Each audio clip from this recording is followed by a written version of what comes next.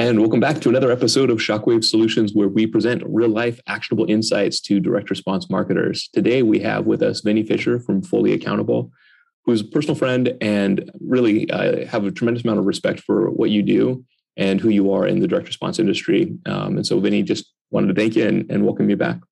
Travis, Emma, thanks for having me. You guys are always a joy to be with, and I'm thankful to call you people that I'm honored to do business with. So thank you. So for our audience members who may not know Fully Accountable does everything from fractional CFO to bookkeeping, accounting, tax prep, and pretty much everything in between. And we've worked with a number of different financial companies with clients that we have at Shockwave. And I've got to say, Vinny, one of the things that's been really impressive is just how your team is so organized in the onboarding and the execution of, all the different financial services that you guys provide. So I just wanted to compliment you on that because they are kick butt time and time again. Well, thank you for that. I actually, later on, we'll probably talk about this, but our motto is your back office solution. And so this year I approached our board, which I'm obviously part of, about expanding that whole suite of services. And two of those that look very complementary to the back office are managed HR and corporate services. Yeah. And we're launching corporate services first, but we're launching both of those one at a time. And we'll be launching that here soon. Corporate services, as you can imagine, is forming an entity management services, registered agency, and then the corporate services that go around the light legal of those entities. And we'll have that live probably by March 1st. Fantastic. Yeah, because those are always the things. Because we're dealing with clients that are getting up and either they're going or they're launching or they're trying to fix things that they set up and they didn't have an idea of what they were doing at the time. And actually, as accountants, we have this all the time. Our team of CFOs and controllers are always quarterbacking those situations. And so under that know, like, and trust thing, you talk about our services, we decided that instead of handing off, we should take up the hard work of adding that and then eventually managed HR as well. Yeah, I love that. Because again, those are things that nobody really wants to deal with. It's a whole beast to really dive in to figure out those things.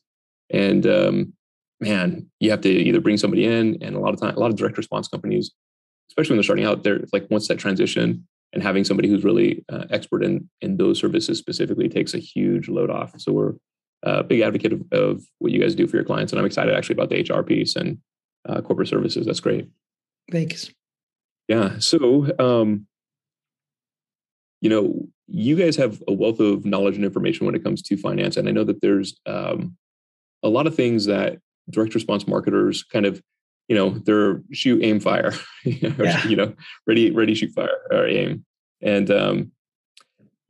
one of the things that I wanted to kind of talk to you a little bit about was when you guys are working with clients, what's kind of the best time? Where do you like to spend the time and strategy on putting things together? Are there things that you see that looking back and you're like, oh, if they just did X, Y, and Z, like their life would be so much easier when it comes to managing their finances or setting up their company or any of those types of elements that you see kind of like a shortcoming that is common in the internet marketing space? I think some people may not know our story, but our story starts with the reality that I'm one of those entrepreneurs that didn't have any of those things and shoots from the hip and has a really strong opinion about something and then figures it out as they go along. And, when we set out to do Fully Accountable, it was from the premise of fixing the things I didn't have.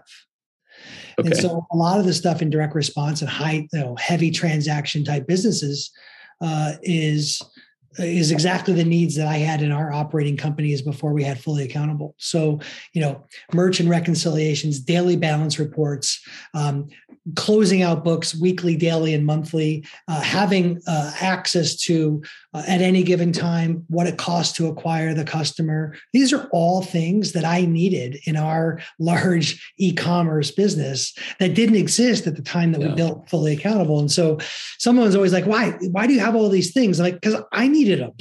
And so then it was during that process that, we started to realize there was a huge hole in the marketplace that was more than just me having that problem. And so your question looks like, when did we know? Well, we knew before we started even building it. And it's funny. We could help every business from zero to you name the dollar number. We started maturing our offering and realizing that we could help something beyond an early stage or startup business. Because first and foremost, I think a business owner has to have a converting offer. And a converting offer means you have customers. Right. And a lot of times we can be, that whole idea that you create a business card or a website or do all these things, like you can overdo too much in the beginning before curating or perfecting your offer. And it's only after you have kind of client momentum should you really be like hiring someone like Emma and proving your operational excellence, because there's nothing really to excellence unless you have customers, right? Well, finance kind of in that category, right?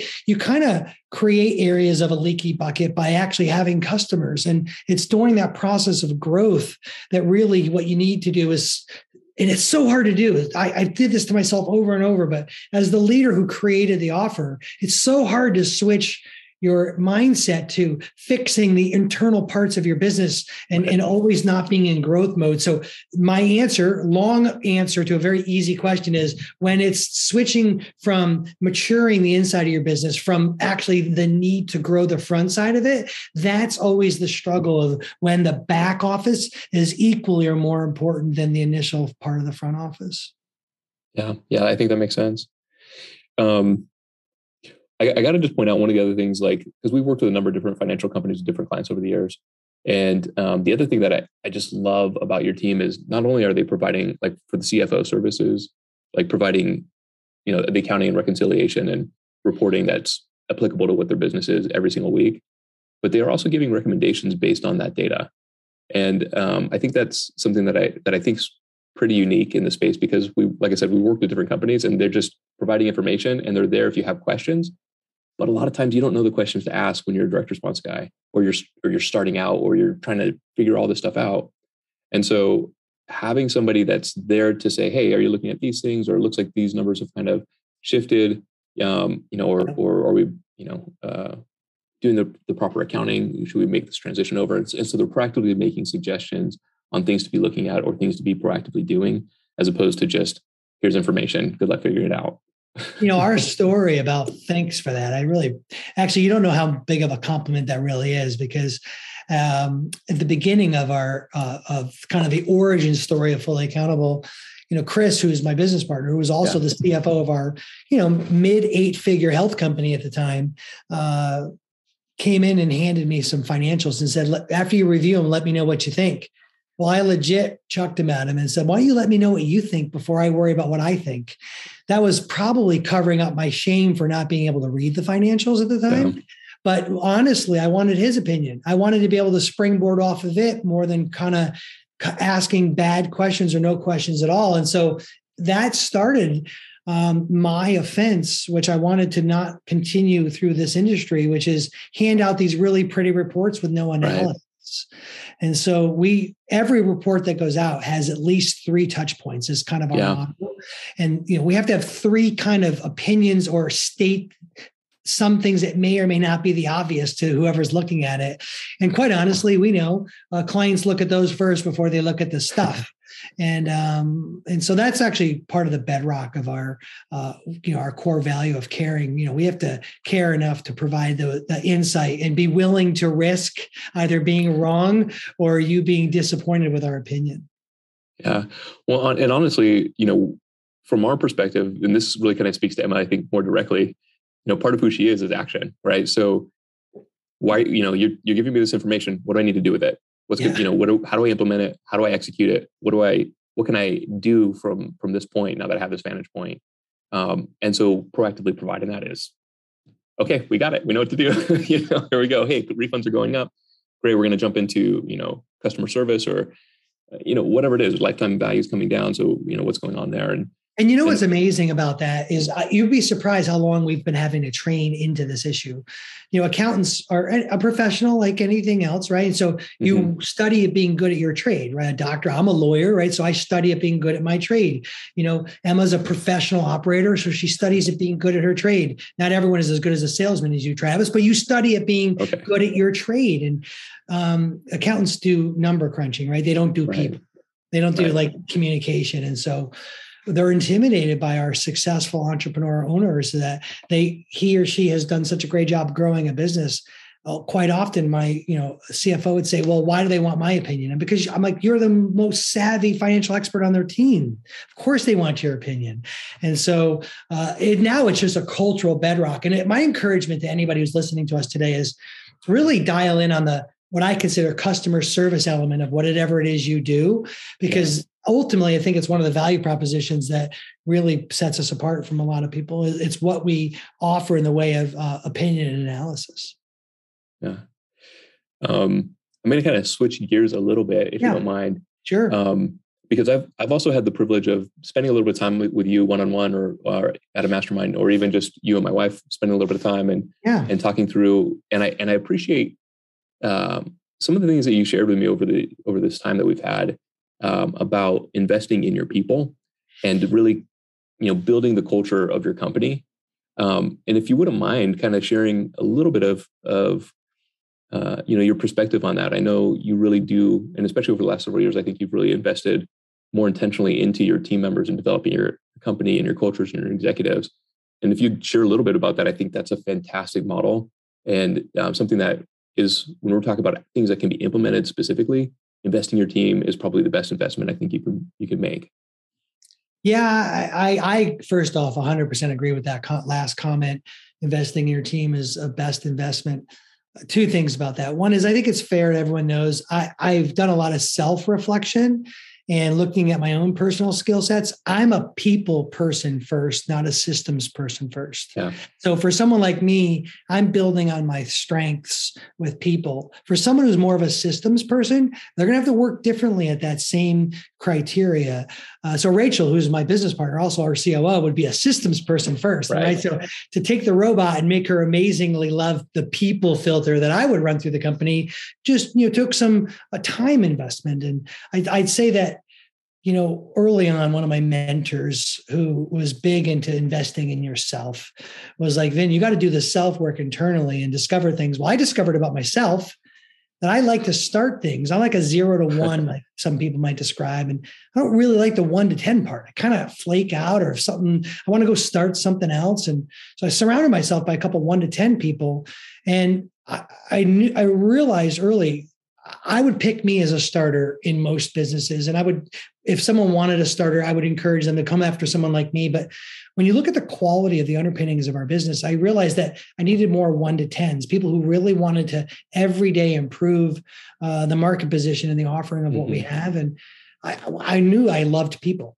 I just loved it. And so, holy cow, why not invest the parts that I know to do? And so throughout that, we just really turned all of our focus inward. And we knew that if we could really dive our team and make them better and more objectively like what they do, that would then translate into something better for the clients. Now, you can read that in all kinds of books, but we did the hard work of doing that and continue to do the hard work of doing that. It's stupid hard. I don't want to paint a picture like that's easy work because it requires you to do things like always use encouraging words that are uplifting and beneficial to those who are listening so that it may help them in their moment of need, not you. It makes you realize to put their needs in front of your own. And all that, today's world's got like a take care of yourself kind of world. And so, and there's a lot of value in some of that, but it's also runs opposite of this take care of your team first approach. And I think we've been a little bit countercultural on that. And we've invested time, money, and resources in areas that we knew would pay off later. And we're in that later now. Yeah. Yeah. It's a little bit of an act of faith almost to see those long-term things. And, you're putting something out there, you're hoping that it's going to develop and really have the result that or a result beyond what you're anticipating. But you just know, like, if you continue to make that investment, that there's going to be some growth that happens that will have a reward and kind of a little garden that you and I think I have to tell a messy part right now. Like, I think it's fair because I love it when we all have the rah talk, but I got to get under the hood and be honest. Like, end of 2017, early 18, we had a breakup at the executive level. We had a fracture, and the fracture happened around this topic. There was more that wanted to invest in systems and stuff. And then there was a fraction that would have been around me that wanted to invest more in people, spend some money, get ready for another level of growth. Well, we ended up removing someone from our executive team. And we were probably one more board meeting away from going 2-2. Wow. And we were right at razor's edge of three of us not kind of agreeing. I'm thankful we got through all that. Actually, I think we're a better partnership now for getting through that. But there was this clear divide of like, wait a minute, that's going to take 3 or 4 years to come to fruition. We could have stronger profits now if we kind of went with more of a traditional model. And we just, even though I own a majority share, I really value a partner's opinion. So we were like one man, one vote type stuff. And we were like right there.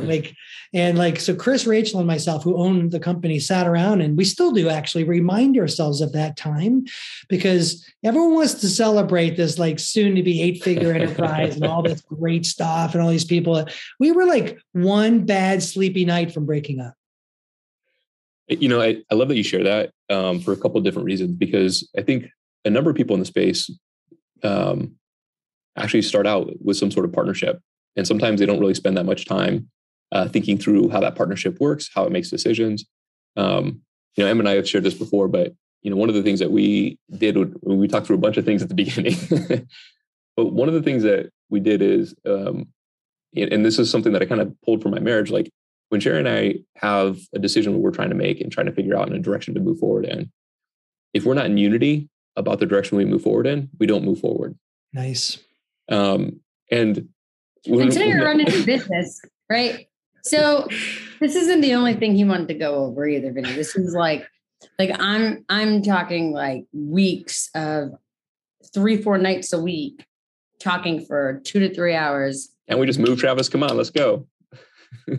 Like, it takes 15 minutes to fill out the LLC paperwork. What's the problem? He wanted to talk about exit strategy and if we're in an argument or if you steal an accident or on purpose.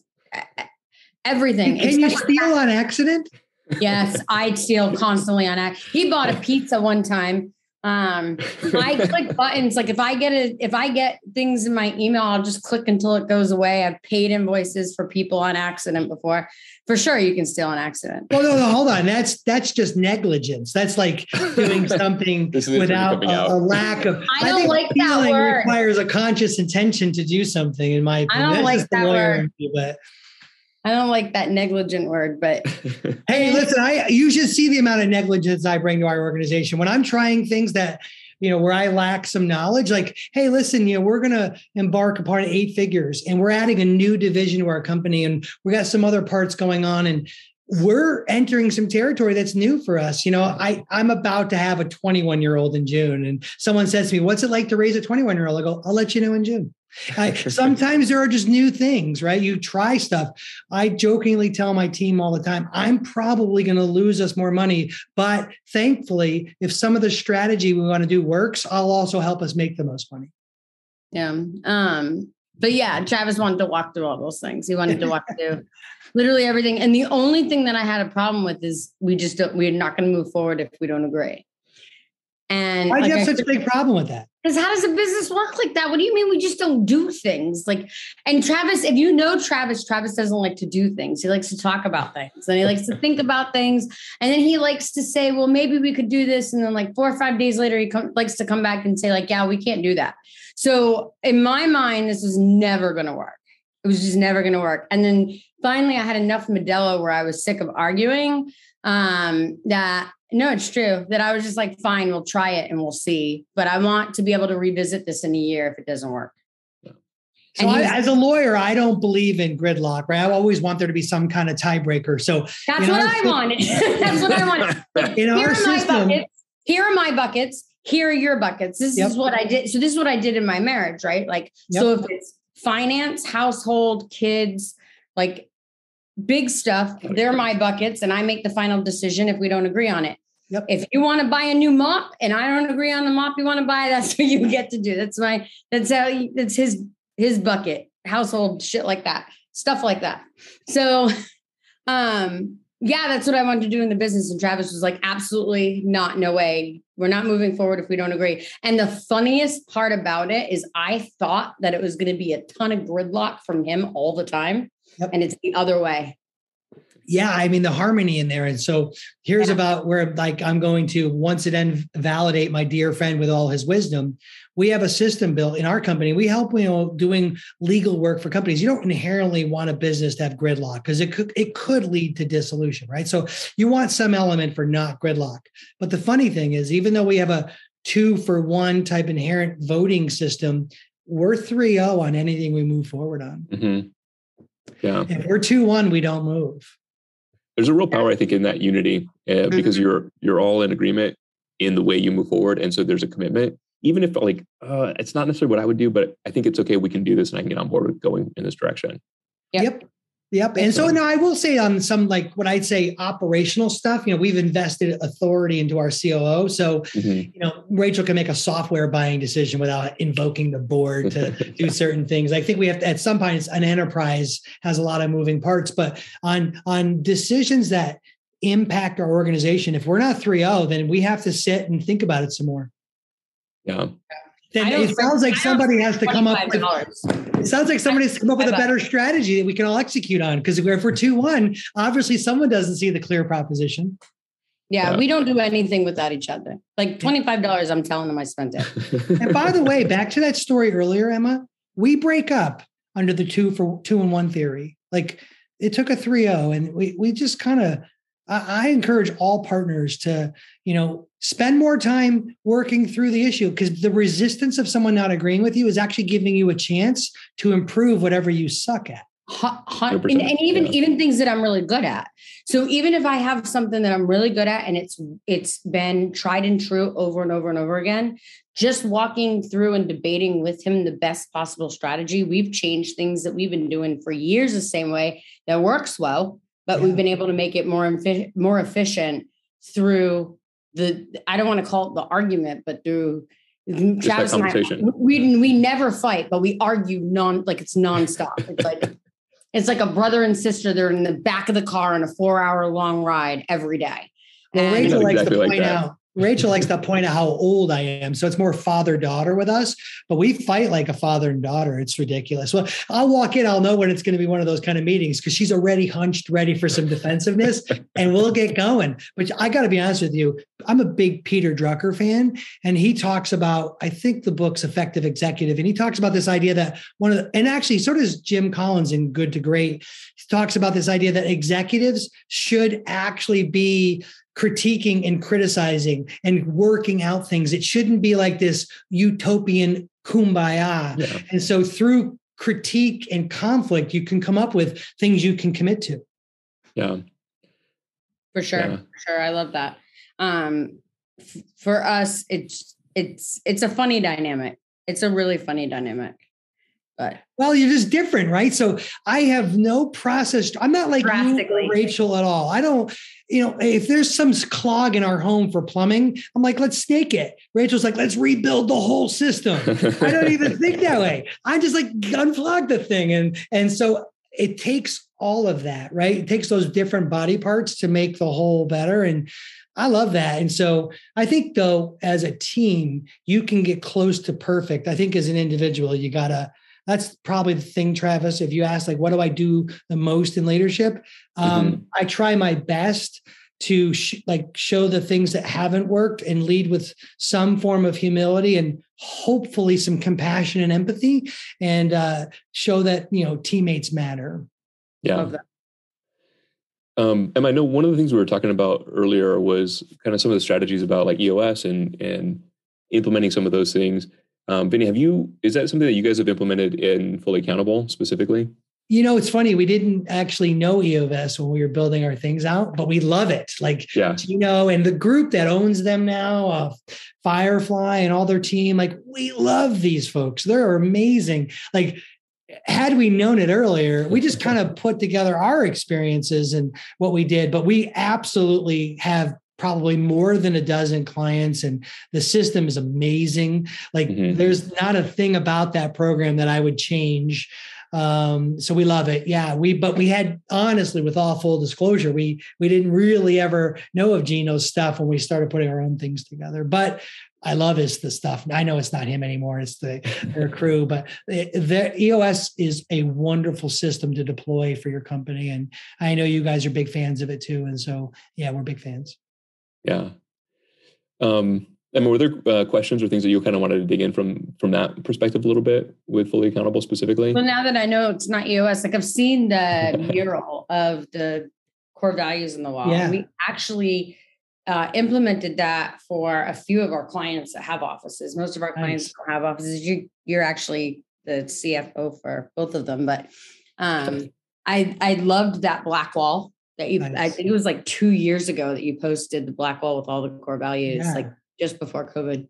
And we're actually getting ready right now we added a fourth value, and it's getting overlaid on top of the mural on top of it. And so I'm working with my guy now to get that in.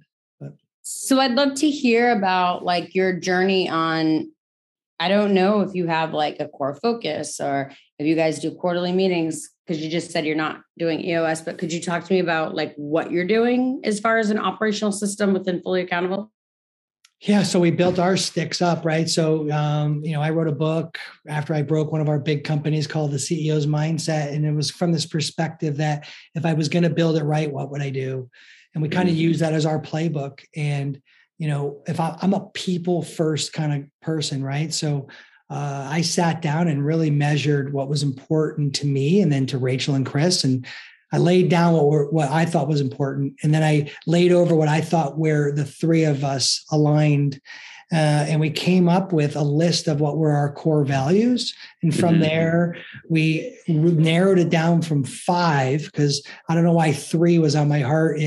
I could argue Trinity, but it was just 3 was on my heart. And it wasn't really a spiritual underpinning. It was just, I felt that we needed to be simpler and a little tighter than 5.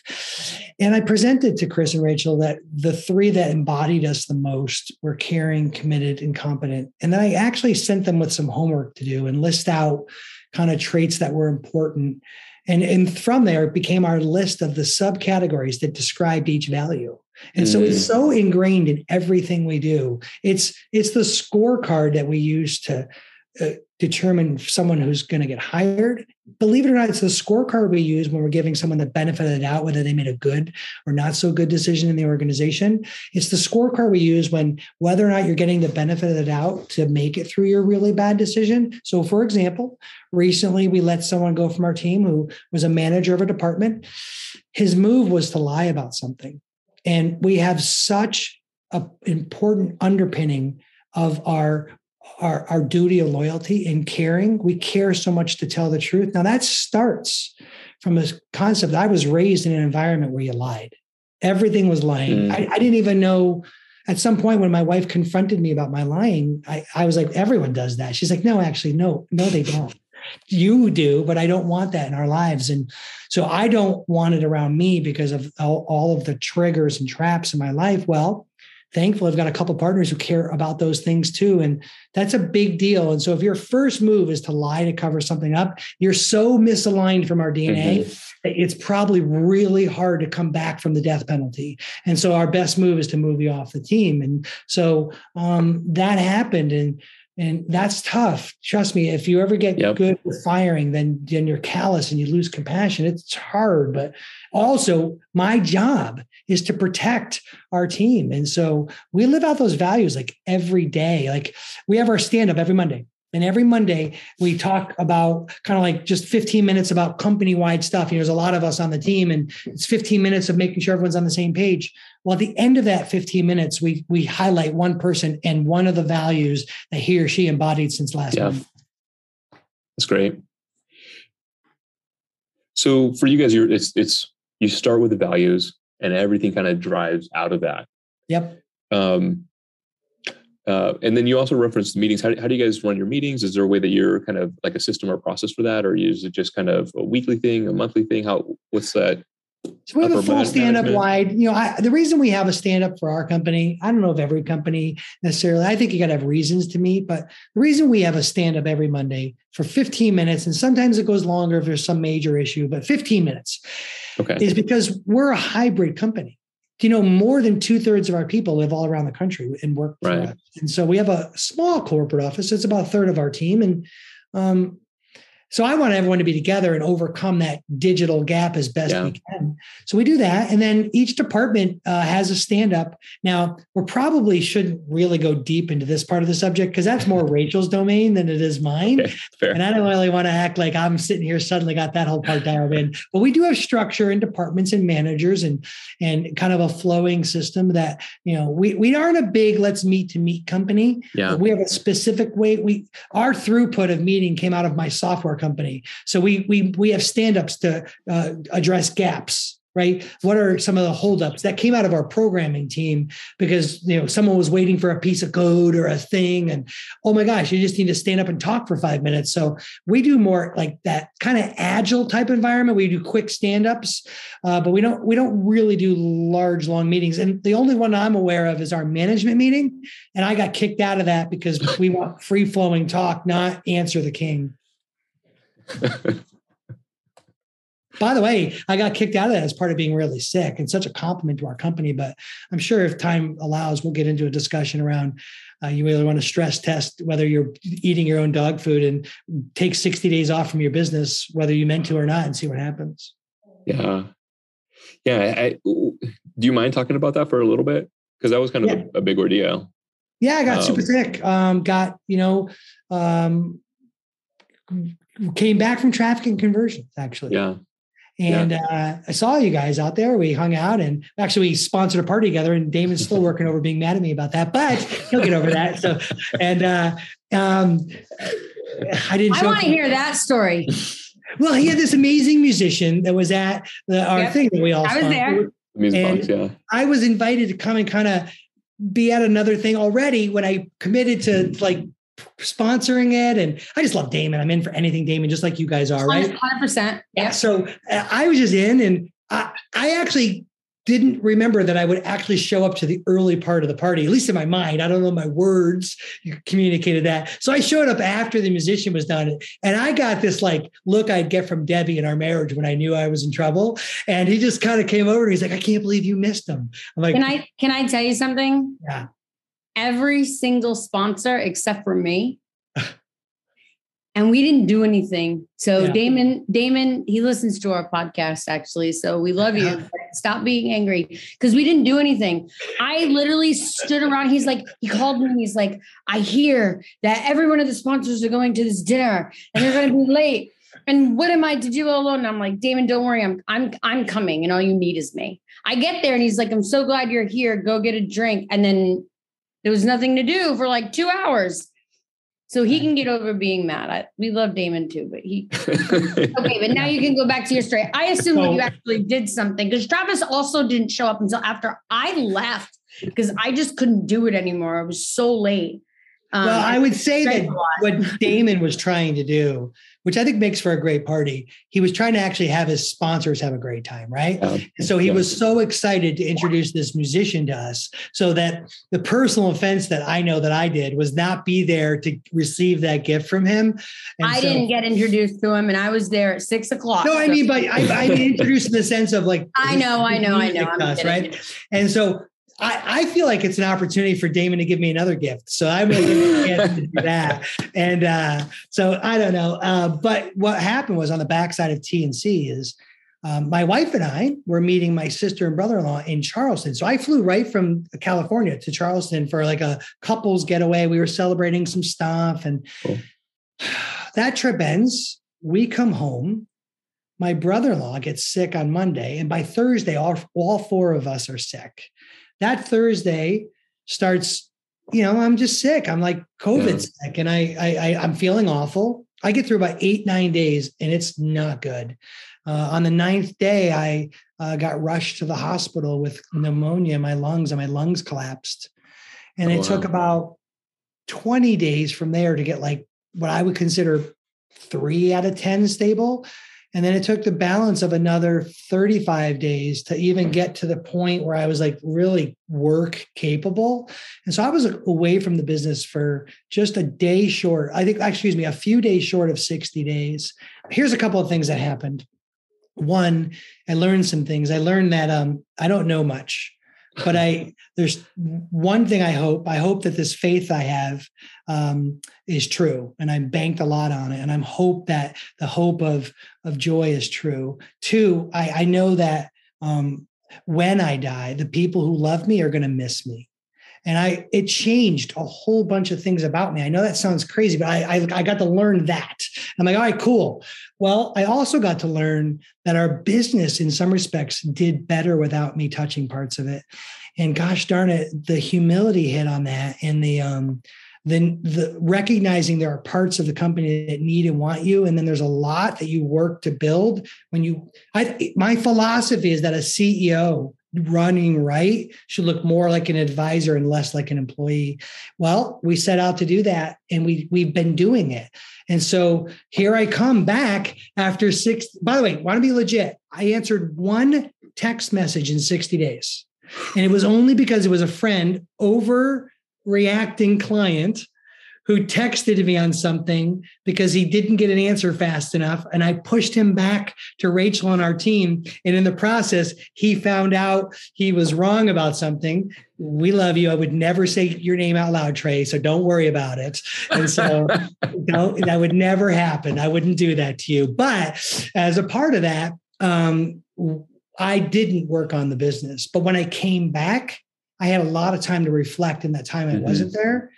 And I honestly assessed there were things I shouldn't touch. And there are things that I should be the one leading to the extent what that is. And I noticed that some of the stuff I should be doing, I wasn't doing much of. And the stuff that I was touching, I needed to not touch as much. So I'm a marketer. I'm a direct response copywriter. And so how dare I not run our marketing department? Well, I don't run our marketing department anymore, because I noticed that the throughput was getting stopped by the persnickety old copywriter guy.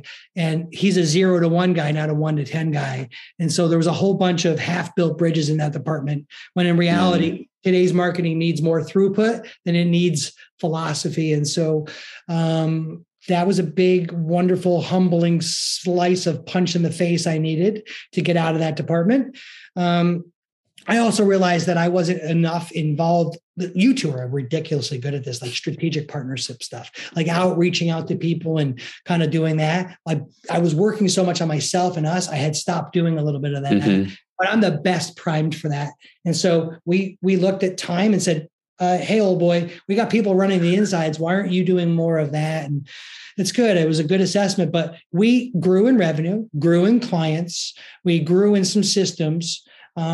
Now, my partners, if they were here, would say, hey, we love having Vinny. He thinks ahead. He kind of comes up with strategies that we aren't thinking of. He pushes us. But from an operation of the business, I'm so thankful to say that we stress tested me not being there, and lots of fun stories to tell about that. I'm glad I'm alive to tell some of those stories.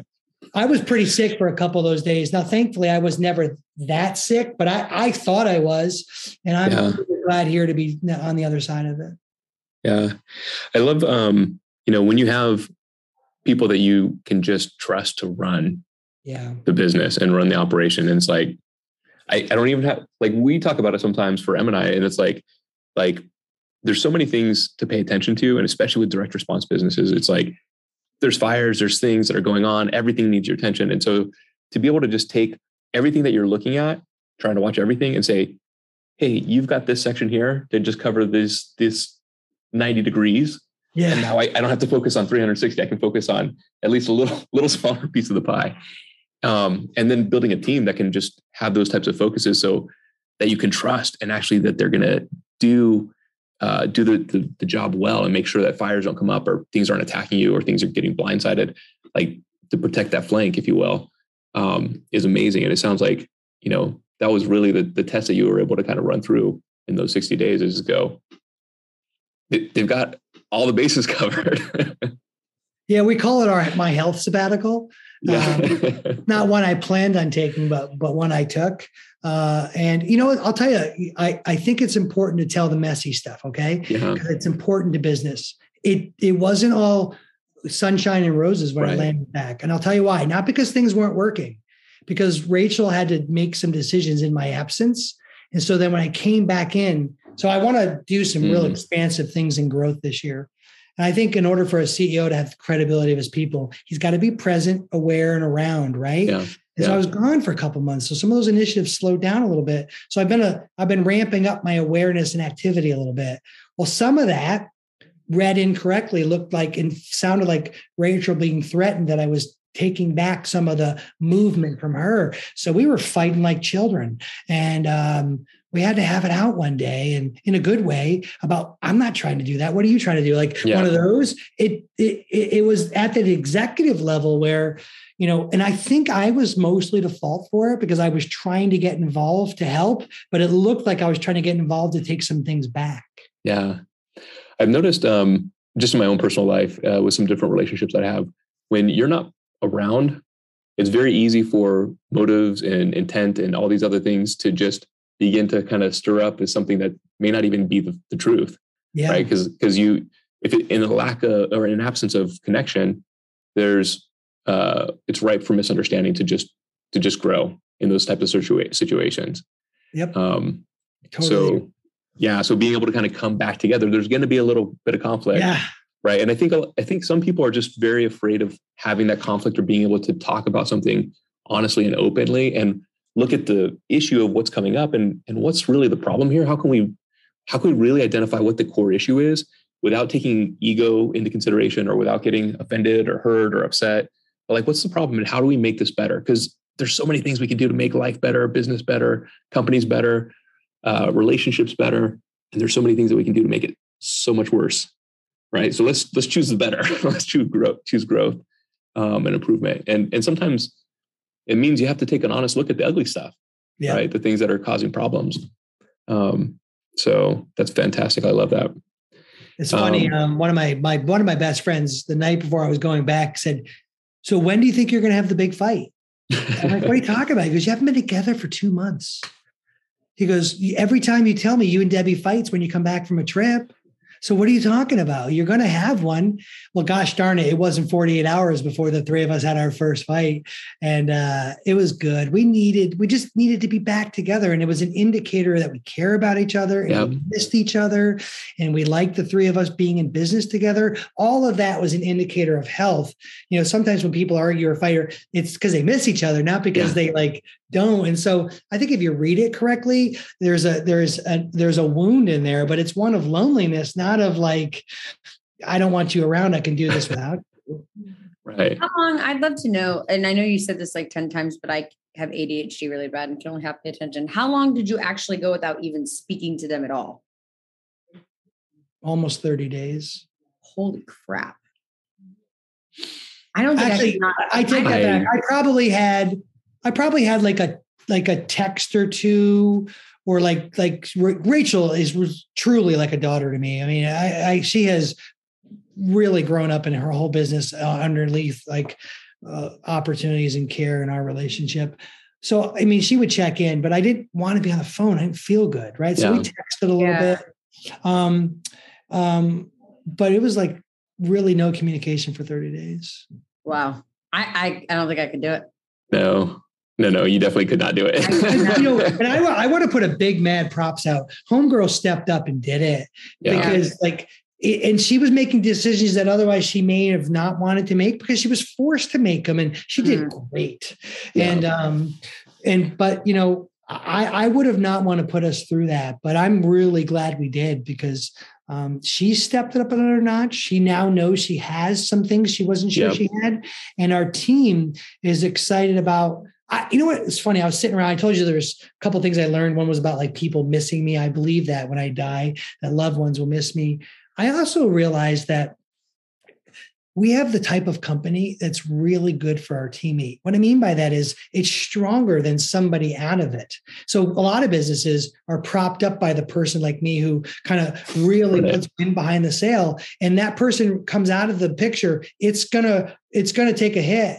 Well, on the back, even though some things slowed down, we didn't take a hit. And on the first company meeting back, now, mind you, I lost 25 pounds. I've since put about 15 of those back on, but I looked like death run over. So I'm in our first meeting, eye sockets not so good, all that kind of stuff. And people are kind of staring at me like, what the heck happened to him? And it kind of occurred to me, I'm like, holy crap, I look awful. Well, in there, I started telling everyone how excited I was for our company because it's not reliant on whether I have a good or bad day. Yeah. I don't know. I just couldn't do it. I couldn't mind my business for that long. No, I don't. I think if you were on death's door, and in fact, I've seen this, that you're like, But you know what's funny? Emma, to be real, I don't think 2 to 2.5 years ago we could have handled it. I think it isn't. I think so. I really believe that everything would be perfectly fine. There would be a lot of crap, and Travis would get a lot of gray hair. Yeah. And he'd have to make a lot of decisions that he wouldn't want to. Yep. We both have our zones of genius, but we both could handle, I think, without the other. I wouldn't want to. Yeah. Better together. He was out with COVID. What were you out? 5 days? Yeah. Like a week. I think I went like 2 days without talking to him. So just to be really clear, the first 21 days, all I was doing. All I was worried about was breathing. Yeah. Like the last concern I had was whether or not we were filling up the bank account. Like you want to really call your bluff, like take your air away. Like, holy cow. And I am not someone who has asthma or bronchial issues or any things that go on with that. Both of my lungs collapsed. Now they were partial collapses, but here's what a deep breath was for me for almost 50 days. Oh God. And all I thought about was breathing. So I didn't even want to get on the phone and talk about like anything else.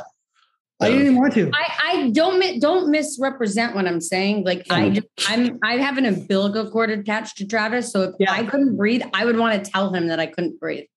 I don't know. It's weird. Yeah, no, I'm with you. And by the way, business. If something isn't right, he needs to know. And here's another shout out to Chris and Rachel. Like we've worked well together. And I get it. I've been in business longer and old guy, and they call me grandpa, and I have resources that started things and all that. Great. Love it. I'm so thankful for all that. They wanted to, like, out of respect and love and like honoring of me, they wanted to show me that they had it.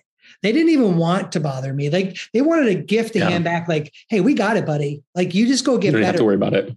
Yeah. We got this. And so when I tried, I like once or twice kind of remember, I think I'm trying to remember diving back in a little bit mentally. They didn't want anything to do with it. I'll kill you, Travis. But it was out of respect. It wasn't out of desire, because we really did hold back some growth in the company and some initiatives, and things were stalled out. And like, it was not, for sure 6 of those 8 weeks were like nothing. And I would have not wanted to. But you still have a business. I think the moral of the story is you still have a business. So clearly you've done a good job of getting to a place where it functions. Mm-hmm. By the grace of God, I agree with every bit of that. And I think I think businesses that make it through have like 3 things. And I really believe this. I think we have a whole bunch of luck. Things just come up at the right time.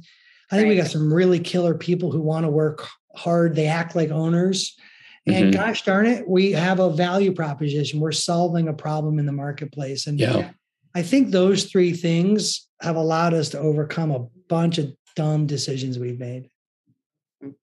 Yeah. Love that. I think that's all valid. Man, it's just, I think it's a testament though, like you were saying, you invest in the team, and there's such almost a joy or an excitement to see the people that you've been investing in to just take off, right? To just do extremely well. And it's like, okay, it's kind of like being a parent a little bit. It's like, I had nothing to do with my kids, like doing great on piano or doing, their activities or whatever, but it's like, yeah, that's my kid, it's like, and it's kind of the same a little bit. And I think businesses have stages. Businesses are no different than, we all have children, right? You watch different levels of maturity and different opportunities. And businesses have like certain development stages. And so we were in this teenager stage where like we were unruly, had enough cash. And businesses like go through certain development cycles. And I think you got to be honest, like hearing these stories, the 3 of us are kicking around, recognize what cycle you are in your business. Like we all want to go emulate version 3 of someone's business when maybe we're in version 1 of our own. And I've been guilty of that. And so this little pause, our health sabbatical, allowed us to recognize some places we were doing that as well. Yeah. And I've heard Ryan Deiss speak and a number of other people speak about going through scales and transitions. And it's kind of, when you're first starting out your business, like all hands on deck, man, everything revolves around you and, you're the spoke and everything. Right. But then you get to these different phases where you're making transitions. And again, like you were saying, being more of like a coach or a guide, right. Or an advisor as opposed to an operator. And learning how to make those transitions at the right time, it requires you to change and you to grow and to develop. And not everybody can handle those transitions well. And if you can't, you've got to bring in a team that can help you do that in the areas that you're weak. Have somebody who's really strong in those areas. Other than the black hole vortex of my children, I spend no other area more in money than my personal development. Mm-hmm. Same. Yeah, now my children outpace that by the size of the galaxy. But when you put that into its practice, actually, I take that back. Deb and we used to do this thing called travel. So someday we'll do that again. But I actually invest in personal growth, which I think ultimately leads to the professional growth of all the people around us. Is there something that you're digging into right now as far as like professional or personal growth? So through all this process, I realized that I'm willing to blow off my physical health and some of my own mindset, mental health for the needs of our organization. And I actually think I had some of that wrong. I need to break out. So I give 2 or 3 hours in the morning to myself, and it's usually reading or some devotion. And I noticed I wasn't giving enough of that to like what I would even consider entry-level physical exercise. And so I started doing more of that, and I've noticed a big uptick in how that's helping my energy, my recall, and everyone around me is getting more quality time than they are quantity time. That's fantastic. Yeah. Emma, is there anything else that we should wrap up on here before we, kind of close out our time with Vinny? So I actually would like to talk for just a moment, if you don't mind, Vinny, and hopefully you remember what services you guys offer. We brought Fully Accountable on for several of our clients, which have been, honestly, I was very much against it at the beginning. Travis was pro, I was nay. I wanted more dedicated financial support. Yeah. And we tried it with one, and it was like, oh, okay. Yes, this is perfect. And we started with Lindsay, and she's just phenomenal, by the way. Yeah. I really like her a lot. But in any event, you guys offer a number of services at different levels for different clients. So it's not a one size fits all, which is what I was concerned with, actually. Yeah. More of a, where are you at in your phase? What do you know as an owner? What do you like to take on yourself? Do you want actual guidance and direction on budgets and projections, or do you want someone just to maintain your books? So I'd love for you just for a moment to walk us through all the things Fully Accountable offers, from bookkeeping all the way to tax services, and what Travis and I are now utilizing. We ourselves are utilizing Fully Accountable to structure out, because we have multiple businesses now that we're branching off into, we're growing and growing. And so we've actually met with your partner, Chris, on how to structure our own LLCs and then LLCs for our other companies and so on and so forth. So I'd love to hear from you, or I'd love our audience to hear from you. It's not a, $10,000 a month CFO you're going to be bringing in, though you have that. That's not necessarily the only thing you have. I'd love for you to just take a moment and walk us through all the different phases. Yeah. So, our core, the middle of us, is this, what we call your team, the controller package, who's the quarterback of the finance department. Yeah. And so I don't think most people realize there's 4 core positions in an accounting and finance department, right? You can't just hire a CFO and expect all this to be done. You have this bookkeeper, right? You have a controller, or what you might call a staff accountant. You have a CFO, and you have a data analyst. Well, each one of those are core functions of a healthy operating accounting and finance department. And so when we set out to create Fully Accountable, we realized that the smaller the business, the enterprise, the less likely they look like a bigger business where they have a mature accounting and finance department. And so we set out to do all 4 of those positions. So each one of those are their own things where we run and reconcile your books, but we actually also run the entire department. That controller has all of those attributes. They have a data analyst, they have a CFO if needed, they have a bookkeeper. Now remember, the bookkeeper and the controller in some businesses, people try to make those all one thing, right? What we call the staff accountant, some people call the bookkeeper. That staff accountant role is critical to running your general ledger, making sure your expenses are correct. The controller is actually a little bit more of a mature accountant. He or she is capable of budgeting and forecasting and actually closing out books. You're actually really more of a certified professional. And then above that would be the executive, right? The CFO. That person is not expecting to do those other jobs. She's expecting to be one of the executives in the company. And so I made the mistake of always hiring that person, thinking he or she would do all the other jobs. And I think most small businesses don't have the budget for it. Yeah. We have a CFO as an add-on. It's a core service of ours. We have a data department. These are actual fractional data analysts. It's not about a dashboard. It's about the analysis and the throughput. And we, of course, have the controllers.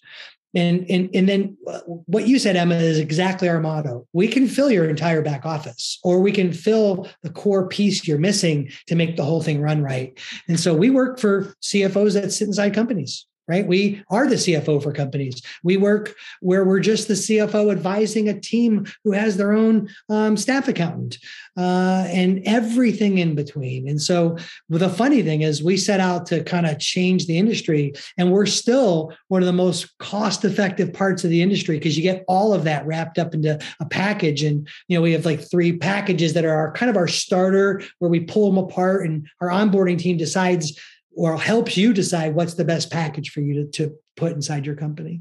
Yeah. And it's really, seriously, it's a really simple, seamless onboarding experience, both as client or with clients that we're working with.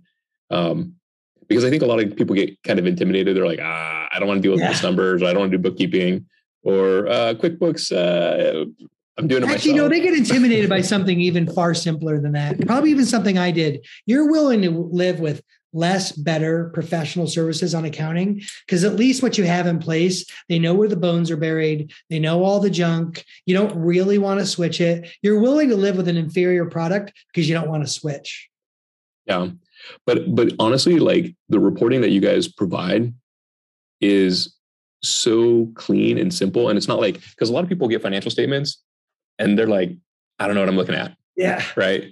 They don't know how to read them. They don't really know how to pull or extract it out. And I don't know how to read them. And I didn't want to pay for the extra reporting. Let me just jump in for a second, Charlie. Okay. Yeah. On time, and I want to actually say something that's going to matter to marketers. You guys pull out not only like very marketing specific data that I need, but I know which time of the month my refunds are coming in. And you guys look historically on when my chargebacks come in. You guys talk about when my sales are up or when my sales are down, and over month and over last year.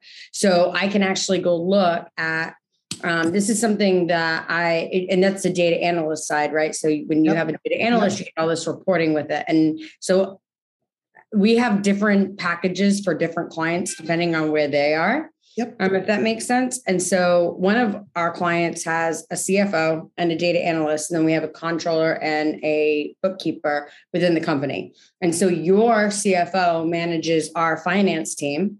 Yep. And I work directly with her. And so we'll go through that data, which she'll bring to me, and I'll go to our marketing department and say, okay, so on this day, we had this huge spend because we also moved from cash to accrual on her suggestion, which, by the way, Travis and I suggest that also. It makes way more sense. But because we had done that, she had come and said, okay, so every Thursday we have this increase in budget, but this decrease in sales. And so we dove into that, and we found like 2 things that we were doing that were actually causing that within Facebook. And that came from our finance department. Our marketing team did not see it in Facebook because they weren't looking at the spend of the traffic the way she was. Yep. I don't know if that makes sense to most. Totally. I mean, you just described. I'm saying, I know it makes sense to you, but I'm saying to most of the people out there, right, who listen to us. But I mean, it really, because most of the people that listen to our podcasts are like marketers, not really finance. You know where that started for us is because, there's some false reporting in APIs. These softwares talk kind of nice together, but not so nice together. Right. You could be 5 to 7% off at any given time. And so jokingly, our first job before we got even better and better at it was to reconcile those things. And wherever the gaps were, was to show everyone where that 5 or 7% leakage was. Over time, we've just matured the deliverable, but that's where it started. Yep. Yeah, so there you go. So even what's exciting, I told you earlier, we're launching managed HR and corporate services. So our motto is your back office solution. And it comes from the hub of the accountant, who really is the trusted advisor of the back office of the business. And so we're honored to be in that position for hundreds of companies, and really love people like y'all who do some amazing things for clients and use us as one of your secret weapons. Yeah. When I think, even like, I think a lot of companies that they just like, well, let's hire a bookkeeper and get going. Yeah. And then they start leaning on that bookkeeper for, things that they're not really suited to do, like HR or other things. So it's like everything. Well, they have more experience than I do. Yep. So, yeah. But I just want to thank you so much for jumping on and spending a little bit of time with us. Always a pleasure and always valuable. And so I learned something, and also just hearing the things that you're learning and being able to share that with other people, and to really focus on what's important. I love that. And it's a fantastic reminder to, take a step back and to reflect on that. We don't always get the chance to do that. It's not always a gift that we want, if you will. That's right. But when it comes, you can definitely see the benefit of doing that. And so I want to thank you for sharing that with us also.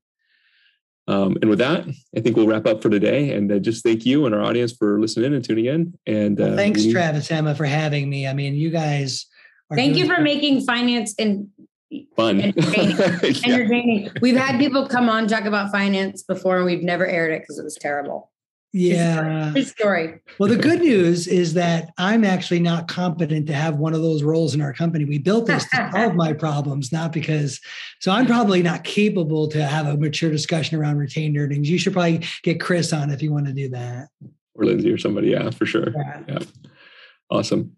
Thanks again. And appreciate you. And we'll catch you next time. Yeah. Thanks.